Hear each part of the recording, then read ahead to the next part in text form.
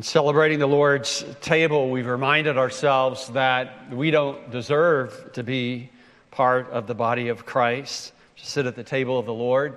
It's His merits that have made that possible for us. But that said, when we do belong to Jesus, people that are close to Him can't remain the same. And so while we don't earn our salvation by our good works, genuine salvation produces good works. We are changed from the inside out by the power of the Spirit to the glory of Christ. Because of the love of God, we are changed, and it shows up in really practical ways. At the beginning of chapter 4 of 1 Thessalonians, Paul transitioned from talking about his prayers for the believers there and his joy that they were thriving despite the hostility that they were facing. And he turned his focus to the behavior and activity that genuine gospel believers are to display. He calls for a life of sexual purity in verses 1 through 8. And then in verses 9 through 12, he underscores a second lifestyle hallmark of genuine believers. And that is a loving work ethic that's attractive even to unbelievers. So in verses 9 through 12, follow with me as I read 1 Thessalonians 4, 9 through 12. Now concerning brotherly love, you have no need for anyone to write to you, for you yourselves have been taught by God to love one another. For that indeed is what you are doing to all the brothers throughout Macedonia. And we urge you, brothers, to do this more and more, and to aspire to live quietly, to mind your own affairs, and to work with your hands as we instructed you, so that you may walk properly before outsiders and be dependent on no one. Three major characteristics tightly woven together here of those that are God taught. In other words, they're living in a way that God has taught them to live. First, in 9 and 10, they are those who love fervently. They love fervently. This is our responsibility toward believers. We love fervently. And then in verse 11, secondly, we work quietly. This is responsibility for ourselves. So you have the outward responsibility to other believers. You have this responsibility regarding your own things. And then finally, we are to live honorably. This is our responsibility toward outsiders. And all three of these are actually woven together in our passage as Paul articulates it here. So in verses 9 through 10, first off, love fervently, our responsibility toward believers. Let's look at verses 9 and 10 again. Now, concerning brotherly love, you have no need for anyone to write to you, for you yourselves have been taught by God to love one another. For that is indeed what you are doing to all the brothers throughout Macedonia. But we urge you, brothers, to do this more and more. The words taught by God are actually just one word in the language Paul is using, and you could well say it, you are God-taught. You are God-taught people. God teaches us through His Word, obviously, to love one another. Jesus said that you sum up all the law and the prophets, and it's love God with all your heart, soul, mind, and strength, and love your neighbor as yourself. But the focus here is on what we learn from the indwelling Holy Spirit of God. The Spirit teaches believers to live in a way that's pleasing to God. Paul has just highlighted the role of the Spirit.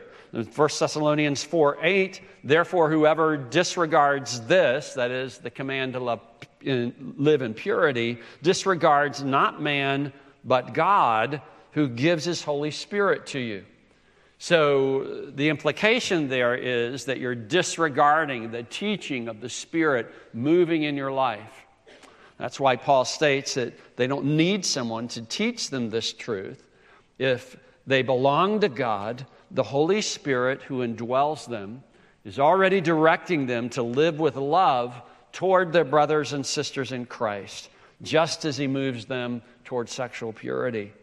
This work of the Spirit in them is why they're already showing love to Christian brothers and sisters throughout the whole region of northern Greece. That's what Macedonia is. We looked at that map earlier on, that whole northern region. And the term that's used here is the word that our city, Philadelphia, gets its name from. Brotherly love is Philadelphia. You can see the first part from the word phileo, to love, and then Delphia refers to brothers, brotherly love. This is affectionate, loyal, family love, the kind of love that a family that's working well together and that gets along well together, the kind of loyalty that you see and the affection, the hugs. We're coming up to Thanksgiving and Christmas time, and just think about the way people greet one another that haven't seen each other for months, and they're getting together, and there's usually hugs that go around and a great delight at being gathered again. Well, we urge you, we exhort you to keep on living this way more and more. The word he uses, to urge, is a word commonly translated to exhort or beseech. It can even be to advocate. And remarkably, you remember that the Holy Spirit is called the Paraclete. He's called the exhorter, the comforter. And so essentially what Paul and his companions are doing, they're coming alongside these believers in concert with the Holy Spirit's work in their life, and they're encouraging them to live the same way the Spirit would encourage them to live. If you think about it, that's really the function that we have as brothers and sisters. We're not trying to rope people into doing things that God wouldn't have them do. Rather, we're coming alongside them and encouraging them to do what God is already encouraging them to do through the Spirit. To do this more and more, because there's always more opportunity to show love and care for our Christian brothers and sisters. There's never a day, never a time when we graduate from living this way. Any and every believer who's listening to the voice of God lives this way to one degree or another.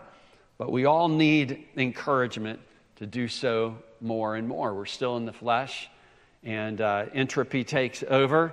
It's easy to slack off. It's easy to sink into self-centered living instead of continuing to seize opportunities to serve the needs of others with affectionate love. There's all kinds of things that can interfere, perhaps an illness, or perhaps you're on vacation, or maybe your job is making a lot of demands on you, or maybe you retired. There's been some kind of life change, and then you drop out of actually serving other people and showing love to them the way that you should. And so we need the encouragement to keep on loving people in the way that God would have us love them. It's common for us to grow complacent about the needs of those that we live with and that we see often. We kind of get dull. You know, relationships that start off bright kind of fade with time. We become blind to the needs because we're so used to having these people around us. We can come to view our spouse or our children or our parents as just assets or liabilities to our own happiness, rather than individuals made in God's image and ransomed by the lifeblood of Christ. People that God has placed us together with in close proximity so that we can do them good and build them up and not just use them for our own agendas. I'm not sure that we always think about one another that way. Like, I'm often struck, and I've told you this before, that often when a marriage is in trouble, one of my first impressions is I hear their story and we're trying to work through it, is how they treat each other worse than they would anybody else in the congregation. And why does that happen? Well, they get used to living together. The flaws that any of us have, that starts to rub people raw, the proverbial burr under the saddle. And so we start treating one another in a way that's not consistent with brotherly love. So what kind of evidence shows the believers in your sphere of influence? And I want you to think about who those people are. Your husband, your wife, your children, your parents, your brothers, your sisters, and then beyond that, what evidence shows those believers that you have family affection and loyal love for them? I mean, would they really testify if they were being brutally honest? Would they say, yeah, I know that this brother or sister really does love me. I know that they have affection for me and would want my best. In what ways does the Holy Spirit prompt you? Think about moving through a week to treat the persons you know with warm, practical love. Now, let me encourage you, when sometimes a thought will come into your mind about how you can show love to a person, don't let that thought go. If you can't act on it right away, jot it down to remember it, so that you're doing these deeds of kindness that show love to one another. And then what do you see in your life that reveals that actually there's a coldness that has come creeping in toward others and their needs? And how can you make that right in the power of the Holy Spirit? If you're actually born again and you have the Holy Spirit, you cannot live at odds with this kind of lifestyle. And, it might be one of those discussions you have, particularly those of you that are married, or just families more broadly, and where you ask the question, how can I show love to you in a way that would be meaningful to you, that would be valuable to you? Maybe you need to have that kind of discussion if you can't figure it out on your own. And sometimes we don't do a good job figuring it out on our own, and we need to have those kinds of discussions. So we want to love fervently. This is our responsibility to one another, and hopefully, as we gather together, that's the feeling that you get from your brothers and sisters here, that there's love for you. And look out for people that seem to be maybe cut off from others, and those that are down or discouraged, those that might need somebody to put an arm around them and pray with them, or maybe set a time during the week to get together. Second, in verse 11, we are called and taught by God to work quietly. To work quietly. This is a responsibility for ourselves, to aspire to live quietly and to mind your own affairs and to work with your own hands as we instructed you. And we've seen this word instruction before. We saw it just a few verses earlier about sexual purity. This is not just, I got taught this in a classroom. This is a term that's used for orders from a court magistrate or directions from somebody who ranks higher than you do in military. They were directed to live this way. Now, this turn of direction may surprise you. In other words, we're going from loving one another fervently to minding your own business and working hard. What does that have to do, one with the other? But it demonstrates that there should be no disconnect between genuine love for others and you're taking personal responsibility for your own work. Real love is not lazy. Selfishness is. So anyone who truly loves others rolls up his or her sleeves and works. He puts it this way. He calls them to live quietly. It means to be at rest, to be quiet, to remain silent. When there's gobs of talking going on, often there's not much work going on. Love doesn't express itself in gossip or in meddling in the lives of others. It's not a bunch of talk. Love stays busy working. It's easy to say, I love you. It's another thing to show it by what you do. So our ambition should be to mind our own business, literally to practice our own things. What does he mean by that? Well, he means to stay busy with our personal work responsibilities instead of wasting our time and the time of other people going about as gossips and meddlers. When we don't take care of our own responsibilities, we add to the workload of others. And if we're going about chattering all the time, chances are there's something we're neglecting to do. This is especially obvious in the home. We live in a culture enamored with leisure and entertainment. So it's easy to fritter away our time, and when we do, we're wasting our lives. We're missing out on what God has given us life for. So husbands, if you find yourself sitting around while your wife moves about cleaning up after you, or trying to keep up with the household task on her own, you aren't making a home with her according to understanding the way God has commanded you to do. 1 Peter 3. Get on your feet and pitch in and help her get the work done. When the kids need attention, you shouldn't be leaving that all to her. Here is your kid that has a runny nose. Okay? You're the dad, or a dirty diaper. You're the dad, and you're supposed to be setting the example of self-sacrificing service to others. Mom, if you're wasting your day surfing the internet, dreaming about a life that isn't yours, or gadding about with friends while your home falls apart, who's going to take care of that for you? Mind your own things first, then branch out from there as you're able. And by the way, if you're going to be hospitable to people, things don't have to be perfect, but they at least ought to feel clean. They ought not have to worry they're going to catch something by coming into your house. Anything that should be done can be done in its season. And there are seasons. There are times when things have to adjust, but there's a way to get things done. Kids, especially those of you that have adult-sized bodies because you've hit your teen years, are you using your mind and strength to shoulder responsibilities that you can bear? Why should your mom have to pick up your dirty socks or clean up your messy room? You live there. That's your own things. That's your responsibility to take care of, and the Holy Spirit would teach you to do that. How many steps really is it to take dishes to the dishwasher instead of leaving them in your room for weeks? Or to take out the trash? A 5-year-old can do it with ease. Are your eyes open? All of us, are our eyes open to what needs to be done? Do we ever volunteer to help?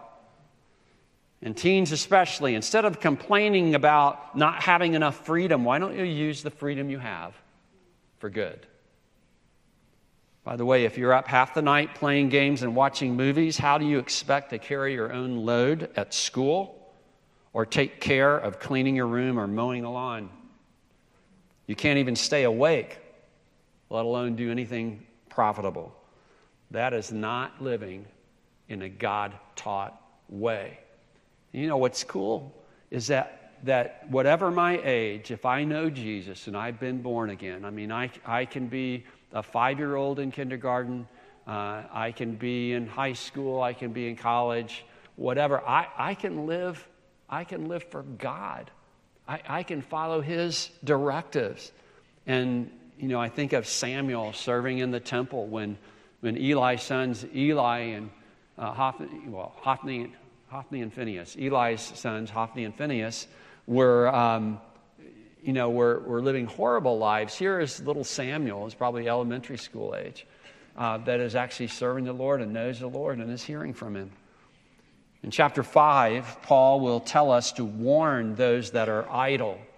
And he elaborates more fully on what he means in 2 Thessalonians 3. Instead of being busy doing their own work, they were idlers who were busy bodies, meddling in the lives of others. They had time to do so because they weren't taking care of their own responsibilities. And by the way, that's a church discipline offense. A person that doesn't repent of that is living so contrary to the gospel that we're actually to remove them from the membership if they will not repent. We're not to have anything to do with them.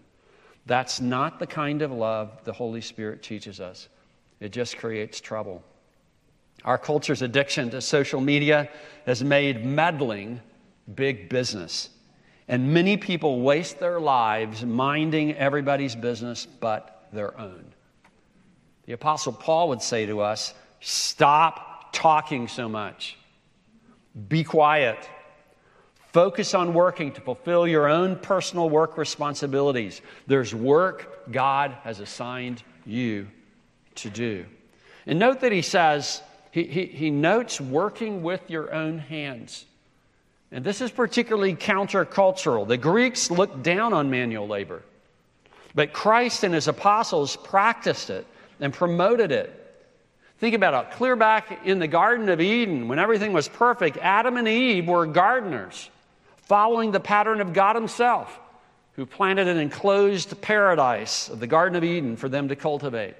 Christ grew up as a carpenter. Several of the apostles were fishermen. Paul was a tent maker, working in the leather trade. But we're thinking that somehow it's more noble or important to work with your brain than your body. You need to work both. It was the Greek pagans who belittled the material body and manual labor and exalted the mind and soul. God created the material world and the immaterial world. God made us integrated beings of body and soul. So if you're truly spiritual in the sense of being under the Holy Spirit's control, you will use both soul and body for His glory and for the good of your fellow human beings. You may be quite a philosopher, but you need to work with your hands. You might find out that half your philosophy is based on an imaginary world instead of the real world. Gifts and talents don't free us from hard work. Rather, they indicate where you ought to be focusing your labors. I think sometimes we see people that do really well at things and we say, oh, I wish I were that talented. Well, chances are if you dug into their lives, you find that they probably work 3 times harder than many people do, even if they're gifted in a particular field. There's great value to working with your hands. Even what we call white-collar work requires disciplined, determined physical output to keep it doing it well. If you just play at your work, or you do it only when you feel like it, you'll accomplish very little that benefits anybody. And the book of Wisdom talks about this. Proverbs 28:19, whoever works his land will have plenty of bread, but he who follows worthless pursuits will have plenty of poverty. Or 14:23, in all toil there's profit, but mere talk tends only to poverty. We cross over into the New Testament, and Paul admonishes one who used to make his living thieving. Now that he's born again, there should be a change. Let the thief no longer steal, but rather let him labor. That's working to the point of exhaustion, doing honest work with his own hands, so that he may have something to share with anyone in need. In other words, the goal is not just to work so that I become wealthy and so that I have all my stuff, but to work where I have enough things, not just for myself, but for anyone in need. Parents, one of the best things you can do for your kids is to teach them to roll up their sleeves and do physical work. Get them helping in the house and in the yard. Teach them the value of sweat and labor. Build their muscles and their grit, and train them to be quick to respond to whatever needs they see, instead of just watching from the sidelines so they can critique or expecting someone else to serve them. Show them how to take responsibility instead of making excuses to do what they can do rather than whine about what they can't do. Rescue them from growing up into the overly sensitive, lazy know-it-alls, even if the topic is theology. The world doesn't need a bunch of Christian parasites. They need Christians who show love to others in the way they take care of their own responsibilities rather than mouthing off about how bad everyone else is. So often the way we win people is not with our mouth, but with our work. We get alongside them. We put our shoulder to the plow. We actually help them in a way that makes sense to them.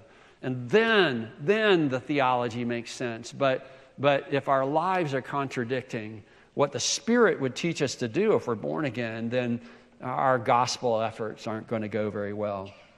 In verses 13 to 18, Paul's going to talk about the coming of the Lord. And evidently, some believers are so obsessed with the topic of Christ's return that they were neglecting their own work, leaving idle time on their hands. It was harmful to others and to themselves. Idle time and slothful hands will always get us into trouble. in ways that dishonor the Lord. The fact is, any of us can drift into this kind of unprofitable living whenever we yield to our flesh rather than yielding to the Spirit. So if we're actually thinking in line with what is God pleased with, what is God directed, what is the Spirit prompting me to do, then our lives will be characterized not only by love, by industry. So what responsibilities are yours to take care of? And how are you keeping up with those responsibilities? In what areas are you expecting others to serve you rather than you're taking action to benefit them? What are some things you waste life talking about that really are none of your business? I mean, think about the time that we spend doing that. That's time we could have used for something that actually mattered.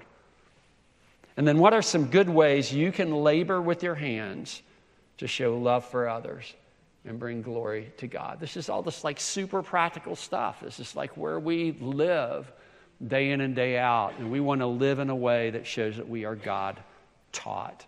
And this leads to the third point that Paul makes, and that is we need to live honorably. This is our responsibility toward outsiders. It's not divorced from the other two. This is what I love about God's directives and God's commands is they weave together. It's not like a list of separate things. It's all part coming from the character of God and the way the Spirit would lead us. He says, do all this so that you may walk properly before outsiders and be dependent on no one. Walking properly means to live your walkabout life. So that's just, everyday life in a way that's decent and becoming, that's attractive, that's pleasing. It's actually used in some contexts where the idea is that of elegance. That it's a life that's like a piece of artwork. It's something that brings pleasure and that people can commend. The outsiders are those outside the church. So clearly, there's something about your way of life that the general community can observe. Fact is, your neighbors and friends can see whether you keep up with your own responsibilities, your own property, your family, your obligations at home and at work. Do you pay your bills? Do you live within your means? Do you make good on your promises? Can people count on you? In fact, your unbelieving neighbors know where you ought to be on the Lord's Day, even if you want to argue that you have liberty to stay at home. The Scriptures frequently address this topic of doing our work in a way that others can take note. We have the negative of that in Proverbs 24. I passed by the field of a sluggard, picturesque word, by the vineyard of a man lacking sense. And by the way, you wouldn't describe a person who's being taught by the Spirit as one who lacks sense, would you? And therefore you wouldn't describe him as a sluggard. Behold, it was all overgrown with thorns, and the ground was covered with nettles, and its stone wall was broken down. Then I saw and considered it. I looked and received instruction. A little sleep, a little slumber, a little folding of the hands to rest, and poverty will come upon you like a robber, and want like an armed man.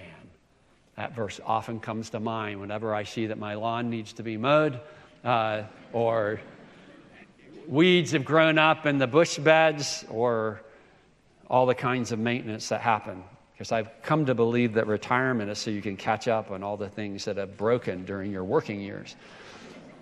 That said, this verse comes to mind often and think, okay, I don't think you better wait till retirement to take care of that. Take care of it.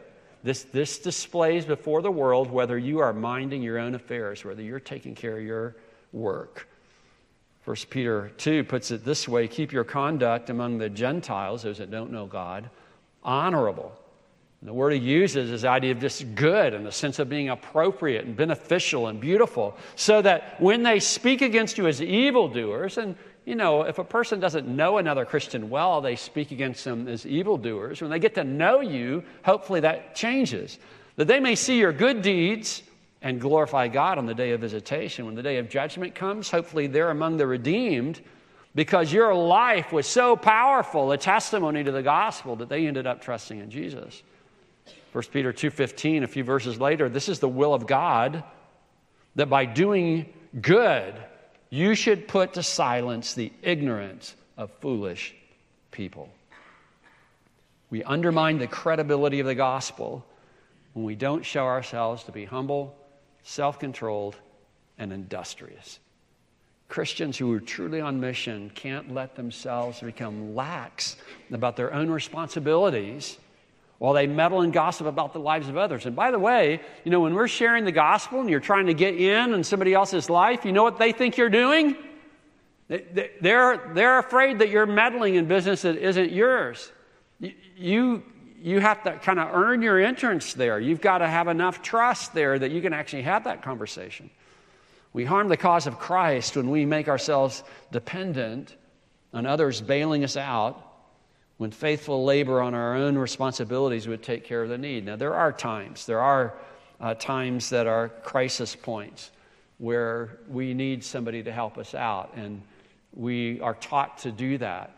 On the other hand, there's a lot of crises that are long in the making and that are the result of a pattern of laziness or a pattern of misusing our time and misusing our resources. So how can you work in a way that opens doors for the gospel rather than closing doors? And what work do you need to do to take care of? You need to take care of rather than depending on others that you could be helping in need. If your own affairs are not in order, what steps can you take to get them in line with what would commend the gospel to those who aren't believers yet? Okay, all of us have to work at this. And there are things that slip out of control for us. What are those things? Don't just let that ride. Take care of it. And it may be that you need some help. So what church members do you know could help you manage better to achieve this God-honoring goal? And how soon can you get with them? In other words, instead of just letting the problem go on and the bills mount up and the things not get done that ought to be getting done, get help and get it early. Have somebody who does it well show you how to do it well. Be humble enough to do that. Open your life up to them and ask them to help you, because this is a gospel thing. This is a display that God is in control of your life, that you're God-taught, and this makes it possible then for you to have a credible witness to those who aren't believers yet. Live as God-taught people. Love fervently. That's a responsibility you have toward other believers. And of course, that's going to extend to those who aren't believers yet as well. But work quietly. Take responsibility. This is a responsibility for ourselves. And then live honorably. Live in a way, can we call it elegant? If by that we mean something that's beautiful to behold because things are done well and opens up doors for outsiders. May God help us to live in line with what His Word and His Spirit teaches us. Let's pray. God, now we are your people and the sheep of your pasture, and because we're sheep, it's easy for us to go astray. So God, help us follow your shepherding of our lives.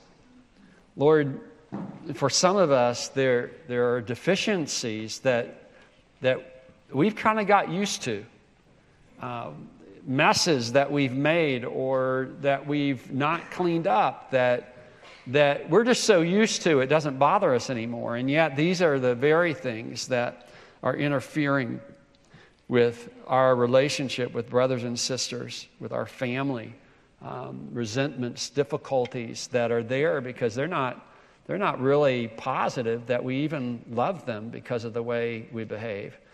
And Lord, in some cases, this limits our ability to actually share the gospel with other people, because our life just isn't commendable. It doesn't match what the Spirit would teach us in terms of how we're to live. God, keep growing us. Help us to become more and more like Jesus.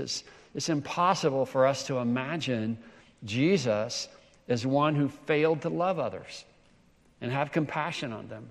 It's impossible for us to think of Jesus as one who wasn't busy working, wasn't a strong worker. It's impossible for us to think of Jesus as one whose life didn't commend the gospel to those who weren't believers yet. Lord, help us follow him and bring him glory as we do. For it's in Christ's name we pray.